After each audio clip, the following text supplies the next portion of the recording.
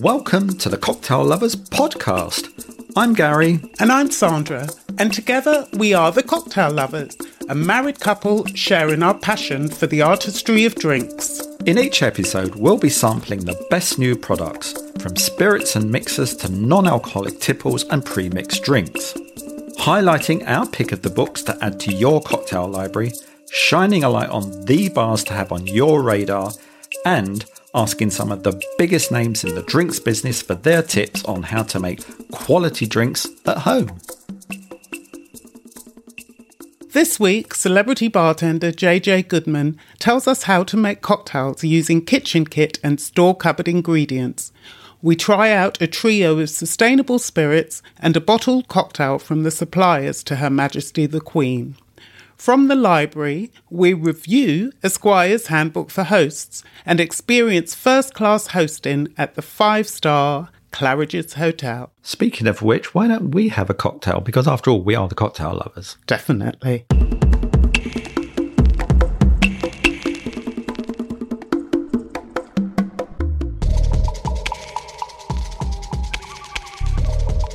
Okay, today we're making a Paloma. It's a lovely tequila-based drink, so even if you don't think you like tequila, bear with us on this one because it is a beautiful sunshine-filled drink. And also, we have National Tequila Day coming up on the 24th of July. So if you're thinking of ways to use tequila or to celebrate Tequila Day, this is the one. This is the way in. Absolutely. So what you need is a tall, thin glass called a Collins glass. Okay. But if you don't have that, or you fancy drinking it from a tumbler, you've got lovely party glasses or something, that's also fine. Yeah, we are not going to send over the cocktail police to bust you for not using a Collins We glass. really are not. No. In fact, sometimes we'll go to charity shops. Yeah. We look for all sorts of glassware to suit our moods and the occasion. Yeah. Well, so this is a fun drink. And Yeah. let's have fun with glassware. Absolutely. So another thing that you can do, this is optional, but you might want to rim your glass with salt. So basically what you do, just dip the outside of your glass in some water. Yeah. In some water. So you can do it on the rim, or you can actually coat along the side of the drink. Yeah. And so dip that in a little bit of water, or just run your finger around the side, and then roll it in some sea salt. Or you can use pink Himalayan salt. Himalayan? Yeah. I've never heard of that. Is that a thing? It's a lovely salt. It's Oh, really nice. It's a little bit amazing. more expensive. But actually, if you've got guests coming round and you want to impress, it's a really good thing to do. You can do the whole of the outside of your glass, not the whole of the rim. Yes. Or you can just do half of the rim. So you've got one side that's clear, that if you don't like the salt in your glass, you can use that. Or if you like the taste of the salt, you can do it that way. Yeah. Or go backwards and forwards. And I think that's great for guests, because if they're not sure, you're not sure if they're going to like it with or without, it gives you the option. I think that's a really nice idea. Exactly. So now take your ice, fill your glass with some ice. Right, this is just ice cubes. Yes, ice cubes, not crushed ice. Lots of ice in your glass. One for you, Harry, as well. I'm assuming you're joining me. Well, it would be rude to let you It drink would alone, be. wouldn't it? I mean, that's the whole joy of cocktails. It's about The sharing. sharing the love. Sharing the cocktail love. Okay, so you take your tequila. So in this case, we're using a Blanco tequila, or in other words, the silver, which is the white tequila. And we love Patron for this. Yeah. So 50 ml each glass, just straight into your ice. I like to make super simple cocktails. I'm not into really shaking things around too much. Mrs. Not the drinks anyway. Okay, so 50 mils, both drinks. And now some recipes will say that you use grapefruit juice and then you can add some agave. You can do all of these things. But actually what I like, there's this fantastic pink grapefruit soda. It's from Two Keys. Beautiful. Two keys. Two Keys flavoured soda, and it's a pink grapefruit mixer. And this is just the perfect balance for what you need for a Paloma. Great idea. Yeah, because otherwise the other ones, they have grapefruit juice, and then you have to add soda water, then you have to add agave syrup. You know, this just does the job nicely. So it's just two ingredients. Nice and simple. Love it. Exactly. And better still, it's got a great flavour. So the minute you open this bottle, you just get big hits of grapefruit. I can smell it over here. Yeah. Wow. And then you can measure it out, but actually just top your glass with it, taste it as you go along. As I say, everything's super simple. And then we garnish with a nice fat chunk of pink grapefruit, of course. It's got more sunshine going on. Love the smell of grapefruit. So do I. So you've got some nice, fresh... Now, before we put that in, we'll just give your glass a bit of a stir. So not a stir, but just lift the ingredients out. So it's just giving it a gentle stir. Yes, just to make sure it's all... Just to make sure everything's all integrated. Mm-hmm. There you go. And it's a real lifting motion. So you can do that with a spoon or a bar spoon, a chopstick, whatever you have to hand. And then your lovely grapefruit garnish. There you are, Gary. Oh, thank you. That looks amazing. And it's lovely. The colours are great. Smell of the grapefruit. I think you want to cheers me before you start drinking. Sorry, I was going in there. Sorry, how rude. Cheers. Cheers. Mm. Oh, that's lovely.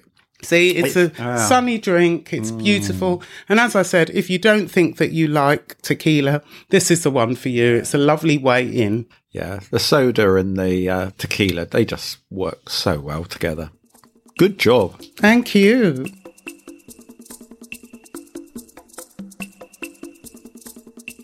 So I'm really intrigued by the next lot of products that we're going to be trying. I haven't tried them yet. We've seen them, we know about them, but haven't tried it yet. And it's from a company called Discarded Spirits Co. And they've got 3 products in their collection, and all 3 of them are about using waste products, really, the things that would otherwise get thrown away. Okay. And so very big champions of sustainability. So this particular spirit, the latest one in the collection, is called Discarded Grape Skin Chardonnay Vodka. Grape skin? Yes. Okay. So it's all of the waste products from the winemaking process. Right. So the things like the grape must, the seeds, the stems, all of those sort of things that go into that would otherwise get thrown away.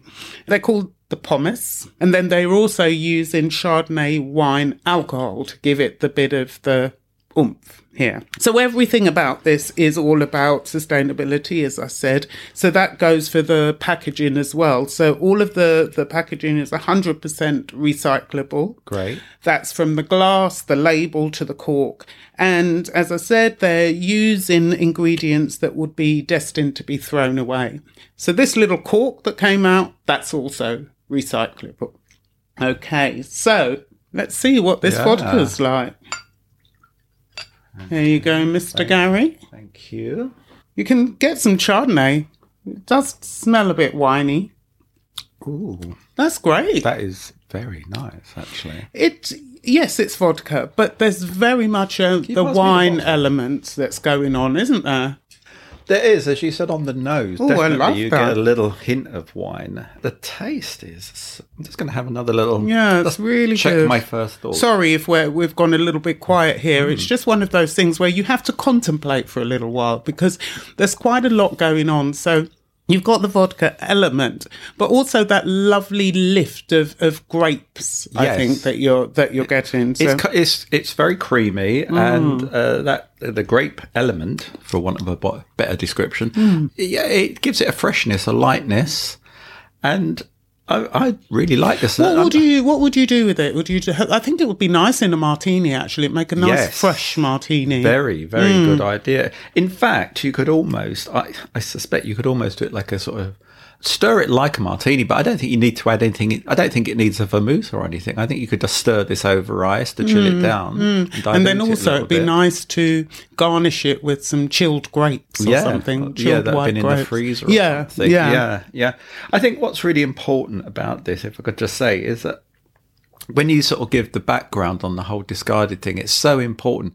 But with any idea like this, it still has to really deliver. Tastes good, yeah. It can't just be a great concept. Yeah, exactly. And this is fantastic. And they've worked really hard on this, as with the other products that they've got in the range. They started with a vermouth, discarded cascara vermouth, which is made from the discarded coffee berry. So it's the fruit part of the coffee bean that would get thrown away.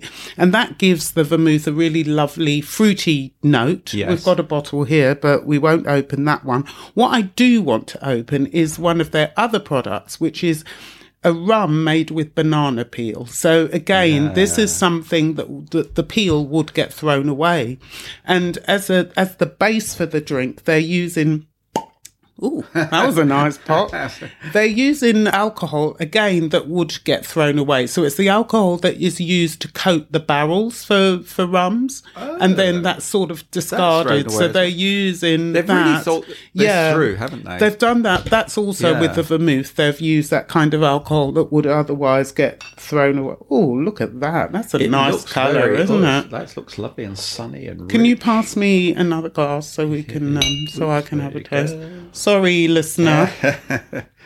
Yeah, that's glowing. That looks so appealing. It also feels like it's got a really, already, the way that it was poured, it had a lovely texture to it, which is good. Oh, the aroma is fantastic. You know, I mean, I love bananas, and bananas and rum is like a match made in heaven. Yeah. One of the easiest and quickest and most delicious desserts is bananas poured with some rum over, some brown sugar, pop it on the barbecue or in the oven. Yeah.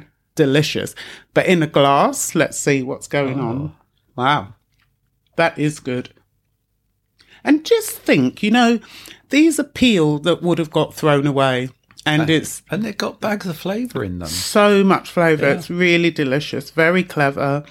Really beautiful. And, you know, and also if you're buying it, you're doing great things, you know, not only are you having good stuff in your glass, you've got a good conscience about what you're drinking, and it's fantastic. And I think with this one, like as before, it kind of sets your mind racing about different things you could do with it, how you'd want to serve it. You know, this would make a great sort of long drink, I think. Or an old-fashioned. I'd quite like that in an old-fashioned, which would be really good. Lovely old-fashioned recipes. If you want to find more, you can look on our website. All of these 3 spirits are going to be available in Waitrose, which is fantastic. The Grapeskin Chardonnay vodka is priced £28, and that's 40% ABV. The Banana Peel rum is £30, so I think that's a bargain, actually. And that is, what ABV is that? 37.5, and then the vermouth is £19. So I think that they're really great products and very exciting. Really we love those.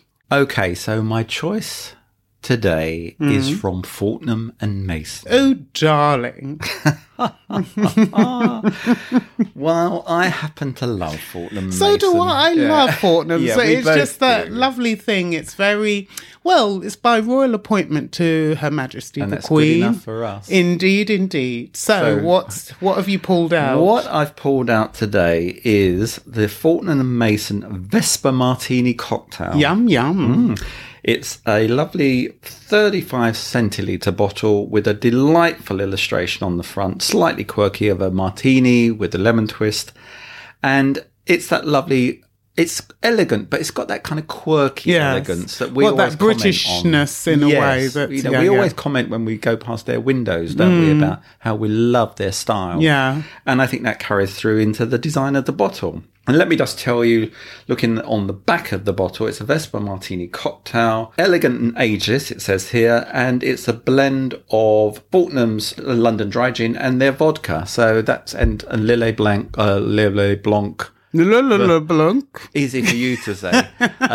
Vermouth. So less talking, because I'm obviously not talking too well at the moment, and more tasting. So let us taste. So actually, the size of the bottle is great, because I think that this is you'd probably get about 4 servings, not big martini servings, but nice, elegant, Fortnum-style servings. Yes. So 4, and also, yeah, I think because it's priced at about $28.50, Yes. that's really good value. Indeed. But actually, let's taste before we say that. And we've had this in the freezer for a couple of hours, and we're drinking it straight from the freezer. That's good. It's very unctuous when in the freezer, so it's got that viscosity, I love that word. which is. I'm trying to be posh, We are talking about Fortnum's product, but the freezer does give it that extra body that you might need. Maybe would you stir it down, or That's a really good point, because I think they recommend serving it straight from the freezer, which is, as we say, what we're doing. But if it's a little bit too in your face, I think you could just pour this. Just to balance it, and you're not going to lose anything at all from that. But I think that maybe, particularly for people that are not au fait with because martini style drinks are very punchy. Yes, and this one is quite I don't know punchy. if I said already. This is. Did I say no? This is 34.2%. Yeah. So it's a big boy, isn't it? Yeah. So maybe a little dilution. Yeah. Not I think that idea. it's not going to lose anything from that. So don't think that you'll be taking anything away from the whole experience. And I think also they recommend serving it with a twist of lemon, which we haven't done. We're drinking this, as it comes from the freezer. And interestingly, I think it works really well without any lemon garnish. Yeah, absolutely. Yeah. And you could do if your thing of choice is an olive. I don't think that's going to. No one's going to come and chastise you, are they? But it's a really good bottled cocktail. Some people think that bottled cocktails. I think now people know that bottled cocktails are the bomb. And this one is as good as you would expect something from Fortnum's. I really like this. It's got a lovely richness to it. It's got a lovely long finish. And, we love mixing our martinis at home, but we would definitely serve this to each other and to friends, wouldn't we? Absolutely. And I think James Bond would definitely approve of this, Vesper. And now for a cocktail hack from one of our experts. My name's Jim Meehan, a bartender and writer, drinks thinker. My cocktail hack is to think in color when you're creating cocktails. I've oftentimes found that ingredients of the same color mix well together. So think of when you mix, say, green chartreuse, think of other green ingredients to mix with it. And it could be something as out there as a kiwi or a cucumber or a green bell pepper, or even a wine that has green flavors like Gruner Veltliner. So think in color when you're developing your cocktails. I find this works.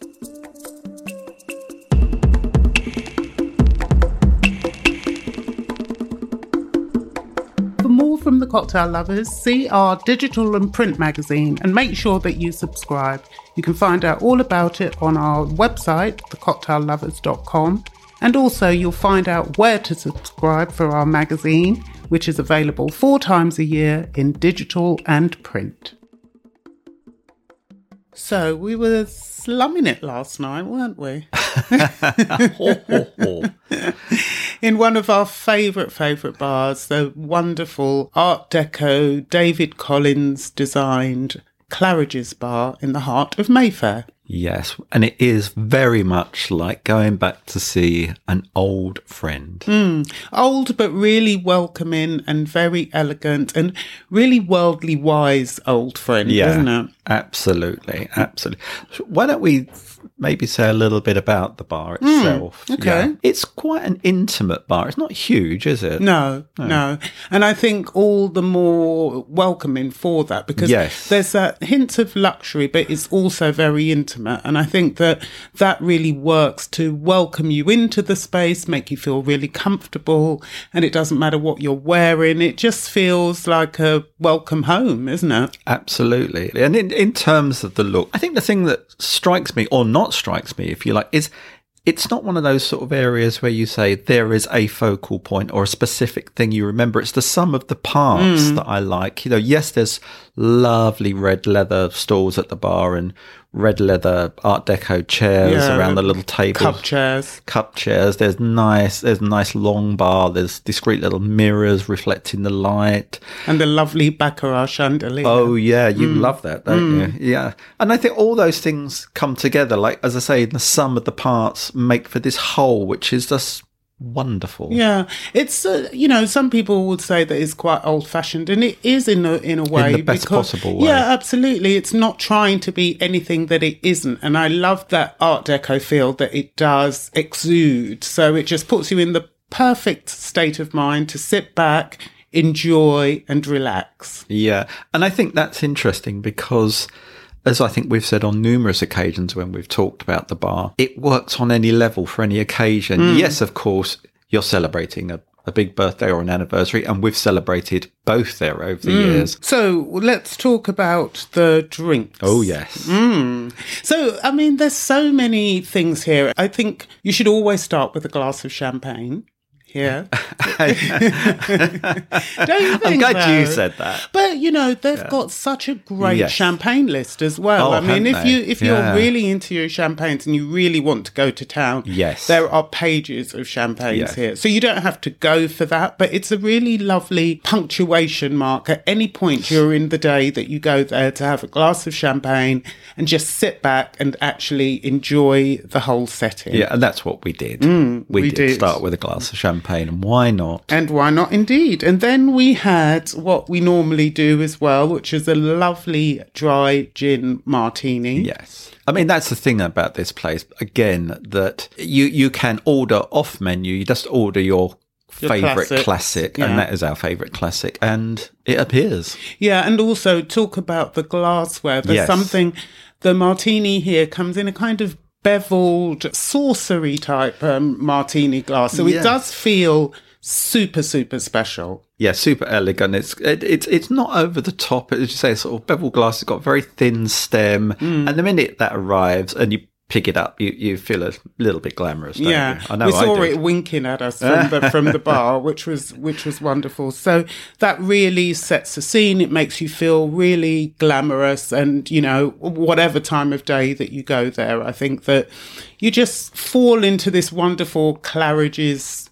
haze of delightfulness, I think. Yes, that's beautifully put. And in terms of that drink, it just works well those classics work so well in that environment. It was perfectly chilled, perfectly mixed, perfectly balanced, and what a way to start. What a way to start after the glass of champagne. Yeah, exactly. And we actually did order some food here. I mean, sometimes we've just gone in and had a drink, but we decided to have something to eat. And what we did have was an amazing lobster Wellington. Yes. I've never had a Wellington with lobster before. No. It was so delicious. And it will even be before you get to the deliciousness. When it arrives at the table, it makes you smile because it's pastry cut in the shape of the lobster. Yeah. And you know what also is great? Because we usually have quite a lot of trouble cracking open the lobster, don't we? Yeah, so it was so nice to have it all done, and you get all of that lovely meat all encased in this beautiful pastry.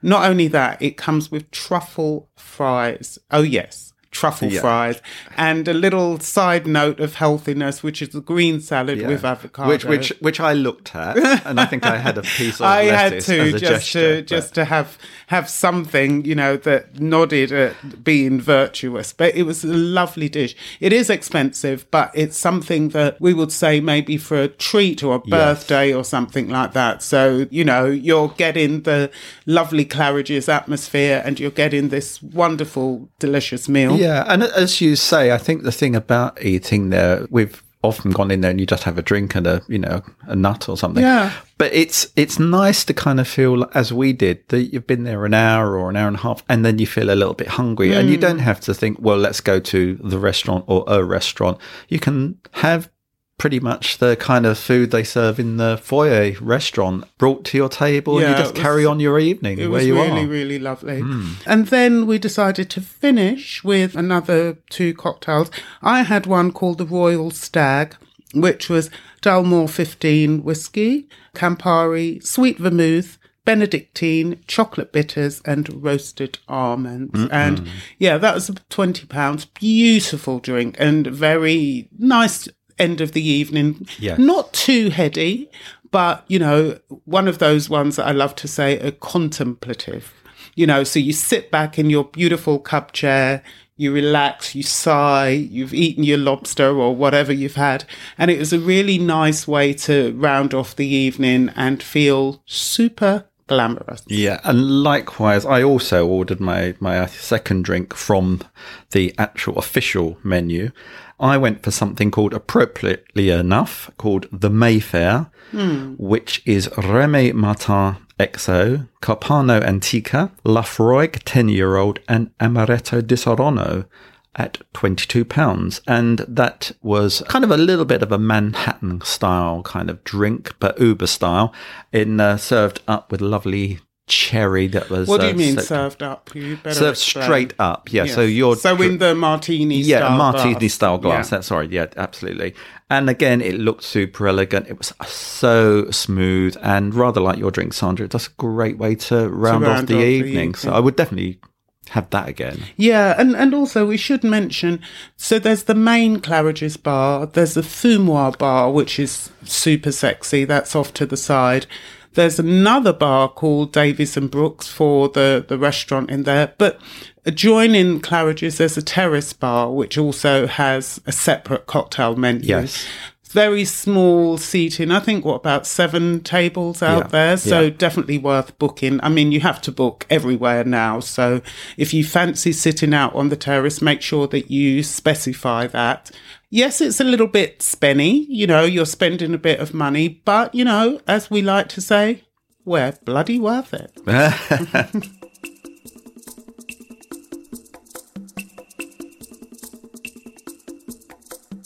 So today I am going for not an out-and-out cocktail recipe book. I'm going for something called the Esquire Handbook for Hosts. That's right up your street, isn't it? It is.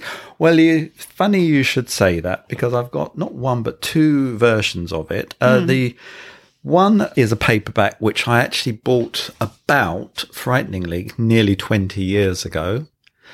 And I just loved it when I came across it because it kind of sounded fun. And I've kind of dipped into it on and off over the years. And then you, Sandra, very kindly knew how much I loved it, and then found online an original copy from the 1950s, a beautiful, much bigger hardback version. It's a bit battered, but very loved. Oh, it's so cool. I think first off, we should say there's a little bit of a caveat. Yes, this was written in the 1950s. And for that reason, how can I put this? Attitudes have changed somewhat in the intervening 50 years or so. So women knew their place then.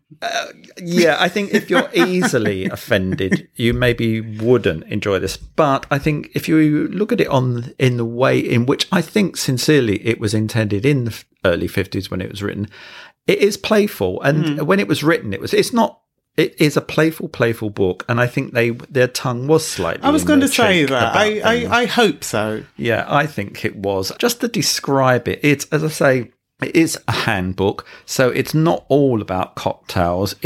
Let me just tell you about some of the sections. It starts off with the host at home, what every host should know. Then this is obviously what drew me to it. The next chapter is what the well-dressed host should wear. Oh. And let me tell you, in here, talk about standing up over time. It recommends for a home soiree that the host should wear midnight blue trousers, evening trousers with a satin stripe down the side, of which I own a pair. Of course. And there's a slight debate in the book as to whether you wear a maroon or a midnight blue velvet smoking jacket. What would you choose? I wouldn't want to be standing out with a maroon one, so I'd go for a midnight blue velvet smoking jacket. At home. So you can see why I was drawn to this book. So there's those. But then moving on slightly more seriously, there are 3 main sections are eat, drink, and the third one, be merry. Eat is all about fail-safe kind of recipes for bachelors. You remember that word, bachelors? Bachelor? Do you? I do. Well, I was one for a long time. Very much in the Jack Lemmon style, I think. That style of bachelor. That's how I used to see myself. And I think that's what I liked about this book. So there's lots of stuff about canapes, how to serve caviar, how to make the perfect steak, all of that. But actually, that's perfect for cocktails, isn't it, really? Well, all it of that. is. And not surprisingly, most of the food recipes stand up. You know, there's a lot about steak, but things about how to serve your canapes, yeah, great. That all still makes sense. And then moving on to the drink section, it's very much, again, about at home. It's, you know, how you serve cocktails to friends at home, how to have a cocktail party. But it's got some nice things in the Be Merry section about the duties of a host. And Which are? Well, the thing is, what I liked about this, it stands up now because it's about making your guests feel at home, being witty but not the centre of attention. Oh, well, one of those is you. But also making your guests feel they're the most important people in the room, how to make sure your guests' glasses are always topped up without them even noticing, how to diffuse political discussions, that sort of thing. So it's fun. And then it's got some fun games in there and stuff like that.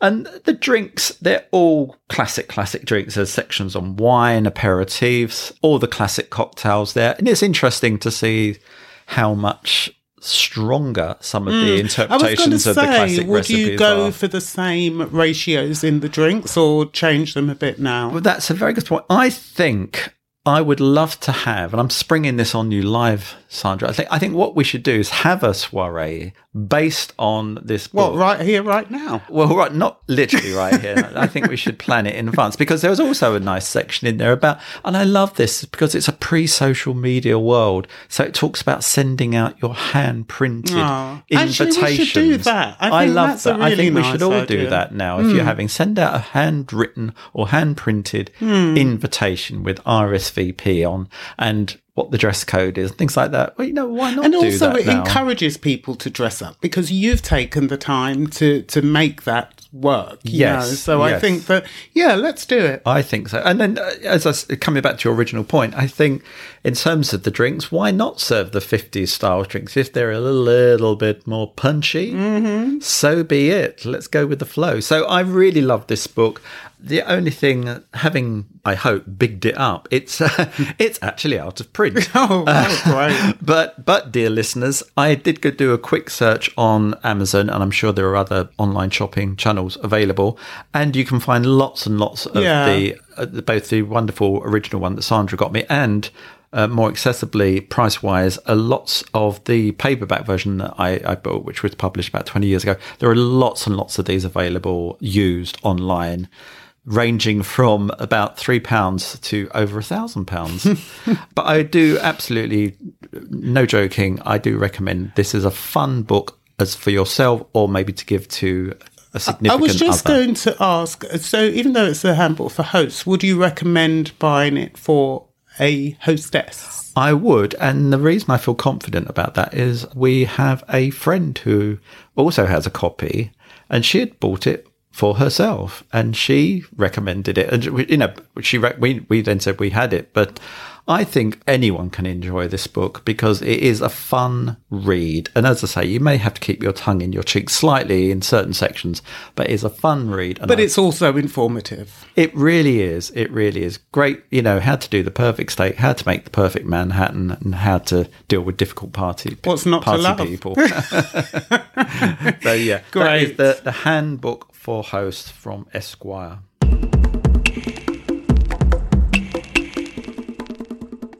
Right, it's time to meet our very special guest this week, the one and only Mr. JJ Goodman. JJ is the typical JJ response. Thank you, JJ. JJ is the founder and owner of the London Cocktail Club Bar Group and Craft Cocktail Company. He opened his first bar at the age of 24 in 2008. Since then, he's opened countless bars across London and indeed the UK. If that's not enough, he's won numerous awards and has numerous TV credits, significantly winning BBC Two's The Restaurant in 2008, which secured him a business partnership with Dragon's Den's Sarah Willingham and chef personality Raymond Blanc. He's also partnered with the Prince's Trust, Springboard UK and the British Institute of Innkeeping to focus on education and developing a community of resources within the hospitality industry to open doors for Britain's unemployed youth. JJ Goodman, welcome to the podcast from The Cocktail Lovers. Thanks, Gary. Thanks, Sanjay. Appreciate the invite today. And thank you for that introduction as well. It's been a while since anyone's done that for me. It's our pleasure. Absolutely our pleasure. So let's kick off. We've talked about your bars, but what we would love to hear about specifically now is your amazing book. My amazing book, yeah. Kitchen Cocktails, Recipes of the London Cocktail Club was a book I decided to write a few years ago. 2 years ago now, I think it came out. I found that the at-home cocktail guides were a little bit flat and uninspirational and not particularly creative. Do you know what I mean? If you want to learn how to make a woo-woo or a cosmopolitan, it was fine. And then it was also about accessibility. So most ingredients in a lot of those books you can't get hold of easily. If you do get hold of a bottle of maraschino and you decide to use it in 2 cocktails, you're left with 99% of a bottle of maraschino. Not that I couldn't recommend 1,000 ways of using it, but so the idea was we would take all my favorite cocktail recipes and we would go to our local superstore and we would remake all of the cocktails only using ingredients from a big Sainsbury's, big Tesco. So people could get access to all the ingredients easily, all their favorite cocktails easily. And then we put a load of energy and love into kind of researching, the origins of the drinks and then putting cool twists on the recipes as well. And then we did some beautiful photography on top of that. So it's like an engaging book that you want to open and anyone can make any drink cheaply and easily. And that just didn't really exist. So, we're really proud of what we created. Yeah.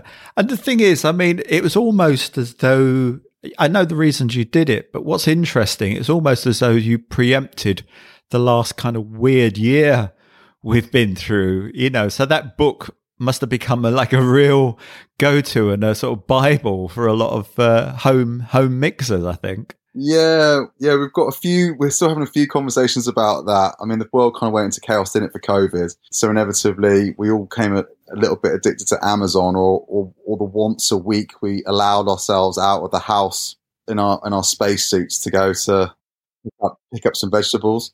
So yeah, it was good. And we did a lot of presenting on that. We teamed up with Hospo Live, where I did a weekly piece with them, which was really exciting. And a few other people picked that up and helped me push it. A lot of brands got on board with it. So hopefully it's good because I think the future of the industry really, requires our guests, our audience, our at-home mixologists to really develop their home cocktail game. Right. They develop their home cocktail game. That affects the decisions they make when they go out. Everybody wins. Do you know what I mean? It sort of develops the conversation a bit more, doesn't it?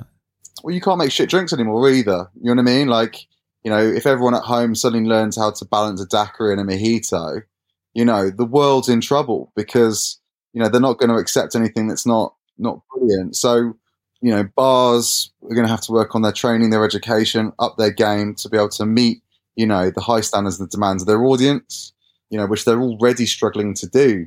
So, in terms of the home sort of mixer people, so let's look at it a little bit more in detail. One of the things about the book is that accessibility. That's the key thing about the book.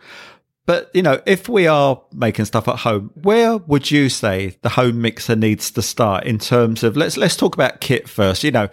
Do we need to go and buy a load of stuff or can we just find everything we need around the kitchen? Now, what are we looking for? Yeah, listen, you're gonna have to buy some stuff. I think in the early days of this whole concept, it was just stick it in a jam jar and shake it. But for anyone who's actually tried to make a cocktail in a jam jar, it is not as simple as that. Go and buy yourself a decent 2-piece shaker. Most things can be done from there on up. The truth is, my favorite hack, we'll come onto it later, is blending drinks. So we learned how to, dilute and chill at the same time using a blender. So it's basically like a really lazy shake. which I thoroughly enjoyed. Well, that's the thing, the easier you can make it, it's not only more fun, but it's just like, we don't want to spend all our time in the kitchen. We want to be with our friends, right? Yeah, I mean, it's up to, it depends on the sense of occasion. If I've got a load of friends coming around my house like I did last week, I was just making watermelon Kyproskas for everyone in the blender, super simple. I pre-batched some rum punch, super simple, because inevitably I don't want to spend, hours in the kitchen handcrafting drinks. But, if you've got 2 or 3 mates over, that's when I think I'm quite happy to knock out espresso martinis, Cosmos, rose petals, and a few of my other favorite kind of cocktails to order. But as soon as your group goes over really 6, and I still consider myself a professional bartender, I tend to lose it a little bit. So yeah, that's those are the ratios I'd recommend. Okay. What about, because you touched on little things like watermelon and stuff. Let's talk a bit about ingredients, because one of the things I think you and your bars are so well known for are some of your ingredients. I mean, I remember right back at the beginning, the bacon old fashioned, but also using jam and stuff in your cocktails. Where did that all sort of spring from in the first place, using those kind of ingredients? Yeah, well, the book itself, kind of when it came to writing it, I wasn't initially sure what I wanted to write it on and what I wanted to write it about.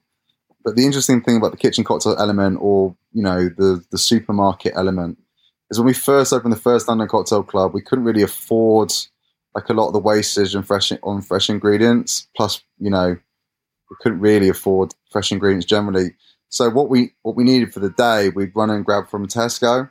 I desperately wanted to do an espresso martini on the menu, but I couldn't afford a coffee machine. So we took instant coffee, literally Nescafe instant coffee, and we blended it until we worked out how to make a gorgeous tasting espresso martini. Back in 2008-9, the strawberry daiquiri was, a really popular, believe it or not, quite contemporary drink. And again, we started using jams because our strawberries would go off some weeks because we were quiet. We just opened up and business wasn't great from the off. So we adapted, and that's when we started garnishing with the Haribo strawberries, and those iconic LCC serves kind of started from back in the day. The bourbon biscuit on the espresso martini, a lemon wedge, I think costs somewhere around 6 or 7 pence for a lemon wedge, where a bourbon biscuit, costs about 2 pence. Right. So we started to realize that we could do it cheaper, more effectively, and have a bit more of a visual impact, play on this nostalgic, connection that people love to have with food and drink. And before you know it, we kind of devised our own style. Yeah. And it all kind of grew from there. So, it was a nice trip down memory lane writing the book and, recreating some of our favorite drinks from back in the day, including, mixing with bacon and whatever else we kind of stumbled across in the shelves when we were going to do the daily fruit run.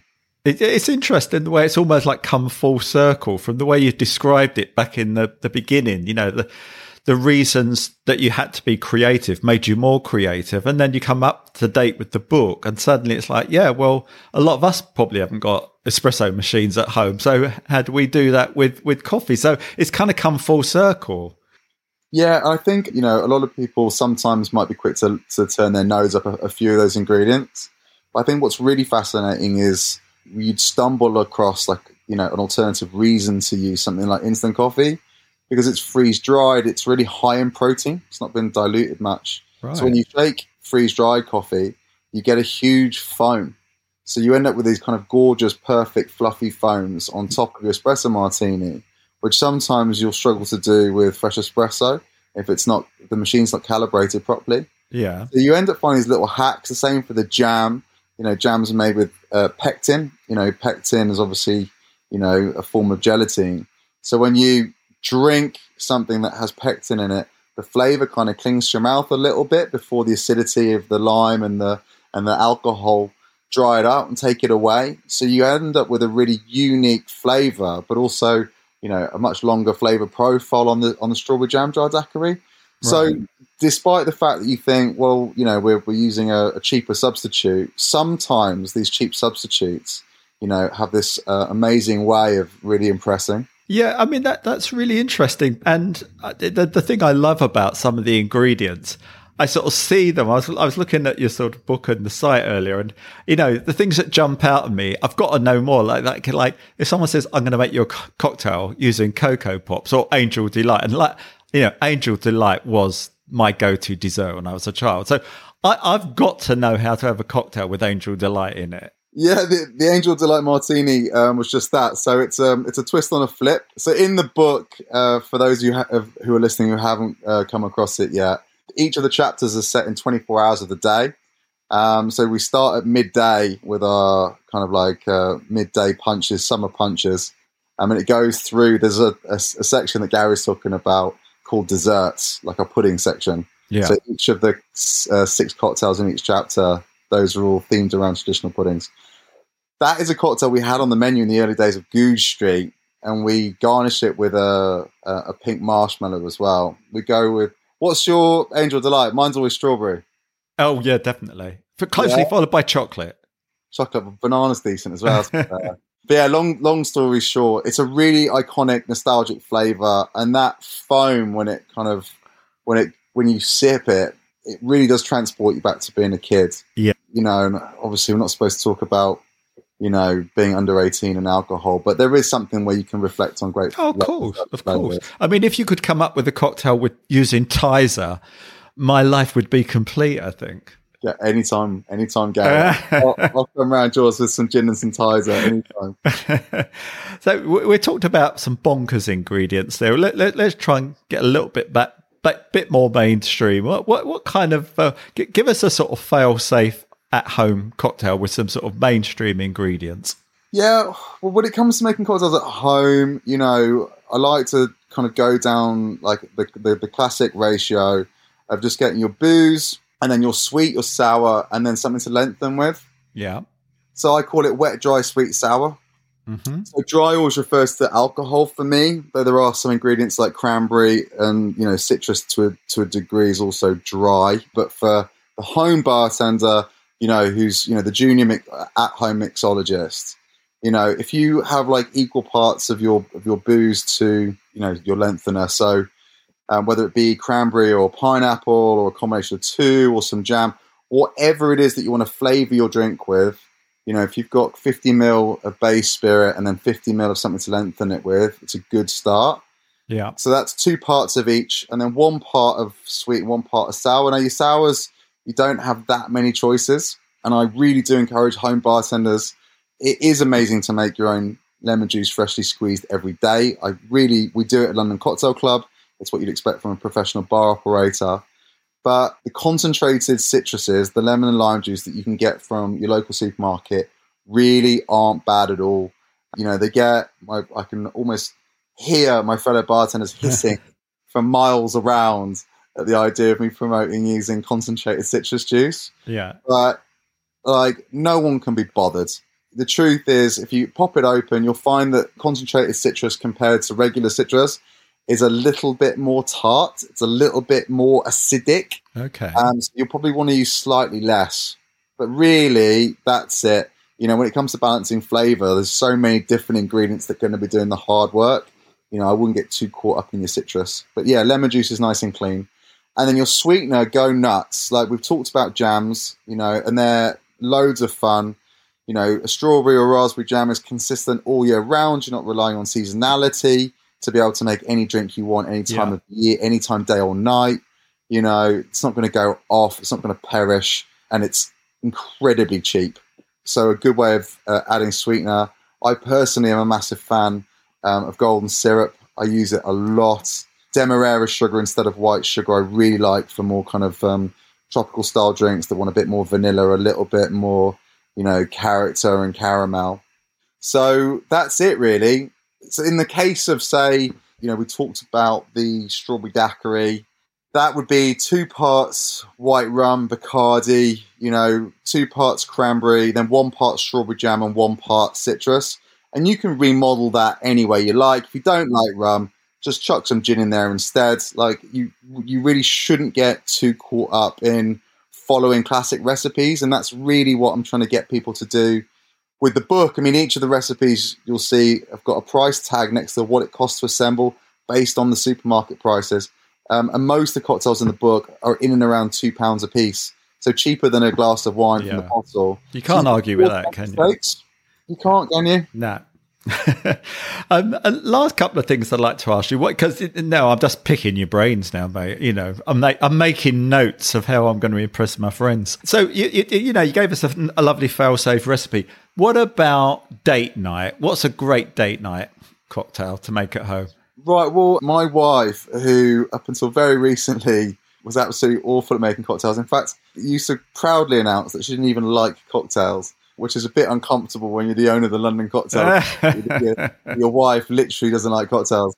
But she's fallen in love with a recipe which she loves to make, which is the rose petal martini, which is gin, cranberry, a little bit of sugar and lemon. Very similar to the strawberry jam jar. I think it's like 2 parts gin, 2 parts cranberry, 1 part, I think, lemon, 1 part sugar, and then just a touch of rose water in there. And she actually makes a really good one. So it's quite nice. I know that she's up for a party when I'm working away in the moment in the bedroom with COVID. The door goes and a rose petal martini comes out. I know that she's bored and she desperately wants to have a little bit of a naughty session in the kitchen. So we like that a lot. I really recommend that. Yeah, it's kind of cute too, right? It's a bit of a date night style drink. Well, yeah, that's the great thing about a date night cocktail. Whether it's you making it for your partner, then making it for you, it's sharing the love, right? Yeah, well, that's it. I think just really encouraging more and more people to mix a drink, because there's, like cooking, when you put a bit of love into it, like, you really do taste it. Like, that's not me being corny. No, you really do. And the last couple of things, you touched on this right at the beginning, but if I could just go back to it, because we've talked about, date night, but what about when suddenly you find yourself with 10 mates over and they're all saying, hey, you guys know how to make cocktails. And as you say, you don't want to be in the kitchen the whole night. What's a good kind of like rustle it up and your job done to cocktail for a bunch of mates? Yeah, when it comes to mixing drinks for mates, just make a rum punch. I mean, if you haven't got rum, use vodka. Honestly, just get a nice blend of fresh juices. Ideally, top it with rum. Ideally, top it with a nice overproof rum if you've got one handy. Yeah. And then some orange and some pineapple. Personally, if you haven't got any grenadine, I don't mind a little bit of Ribena as a substitute. Love it. Certainly for a little bit of colour. But one thing that I do recommend when it comes to rum punch, just keep a bottle of Angostura bitters in your cupboard. Okay. If your cocktail is going a little bit wayward, or it's just lacking a little bit of pizzazz, there's nothing like a little bit of Angostura bitter in there just to bring it to life. And suddenly you look like a pro mixologist. Always a good look. Always a good look. Okay. And the last thing I want to ask you about this, which I think you've sort of touched on, but again, give us, 1 or 2 top tips for us home mixers. Yeah, well, I mean, when it comes to like mixing for big groups, I mean, just keep it simple, really. I think if you can try and get everyone in the kitchen making their own cocktail as well, like, I found that really takes the edge off. Yeah. I know it sounds like a bad host. But people see you enjoying yourself. You set up a basic recipe and let everyone come and make their own. I think it's a nice way of doing it. And it's sociable. Yeah, for sure. And then everyone kind of get in and compare. And I think it always lifts the energy in the room. And again, if you're going to kick off a party, feel like getting the cocktails in early is always a good start. Definitely a good icebreaker. But if you are going to mix en masse, the recipe that I tend to recommend, if you throw all of your juices into a blender to recipe, and then if you, let's say it's a litre, you add just about 500 grams of ice, so about just 50% or below the quantity of ice in weight to the pre-batch of whatever juice you're producing. If you blend that and just wait so you can't hear the ice banging around anymore, it's going to add the perfect amount of dilution. Not a lot of people know this, but if you make a cocktail like a daiquiri, which is 50 mils rum, 20 lime, 20 sugar syrup, if you shake that properly, you will expect around 50 milliliters of dilution. Yeah, and it's not talked about enough. I think the fine art of bartending or at-home bartending is inevitably balance. Once you realise that you can balance with the right sweet and the right sour and the right wet and the right dry, it doesn't really matter what those elements are. You know, that's why we can create drinks like the bacon egg martini, because we know how to balance good flavours. So dilution and temperature really are the final Jedi art of bartending. So what's great about the blending is you can essentially weigh out in ice the amount of dilution that you want and just be prepared that it is more than most people are aware of. But that'll also get you down to like a gorgeous temperature, 0 -2 degrees. And you're pretty close to perfect there. It's a really, really good hack, that one. It really is. And it sounds so simple. So we're definitely going to be giving that a go. Yeah. When we wrote the book, we made sure that we weren't behind the bar when we wrote it.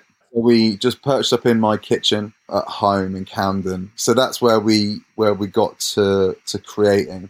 So we couldn't just reach and grab something easily. If we needed something, we had to leave the house and go and get it. So we need to make sure we were prepared. And the blender thing kind of came out of nowhere, and I've been addicted to it ever since. So it's definitely my top tip. Brilliant. JJ, that has been amazing and so enlightening. Thank you very much indeed. It's my pleasure. Thank you very much, guys. Absolutely. And I'd just like to add for everyone listening that Kitchen Cocktails, Recipes of the London Cocktail Club by JJ Goodman is available from Amazon and all good bookshops, I would imagine. It should jolly well be. JJ, looking forward to seeing you back in your bar soon. And in the meantime, thank you very much. Lots of love to everybody. Happy mixing, guys. Cheers. Thanks for listening to this episode of the Cocktail Lovers podcast. We really hope you enjoyed it. If you did, please tell your friends and make sure you never miss another episode by simply subscribing wherever you get your podcasts. For more details on the people, places and products mentioned today, head over to our website, thecocktaillovers.com.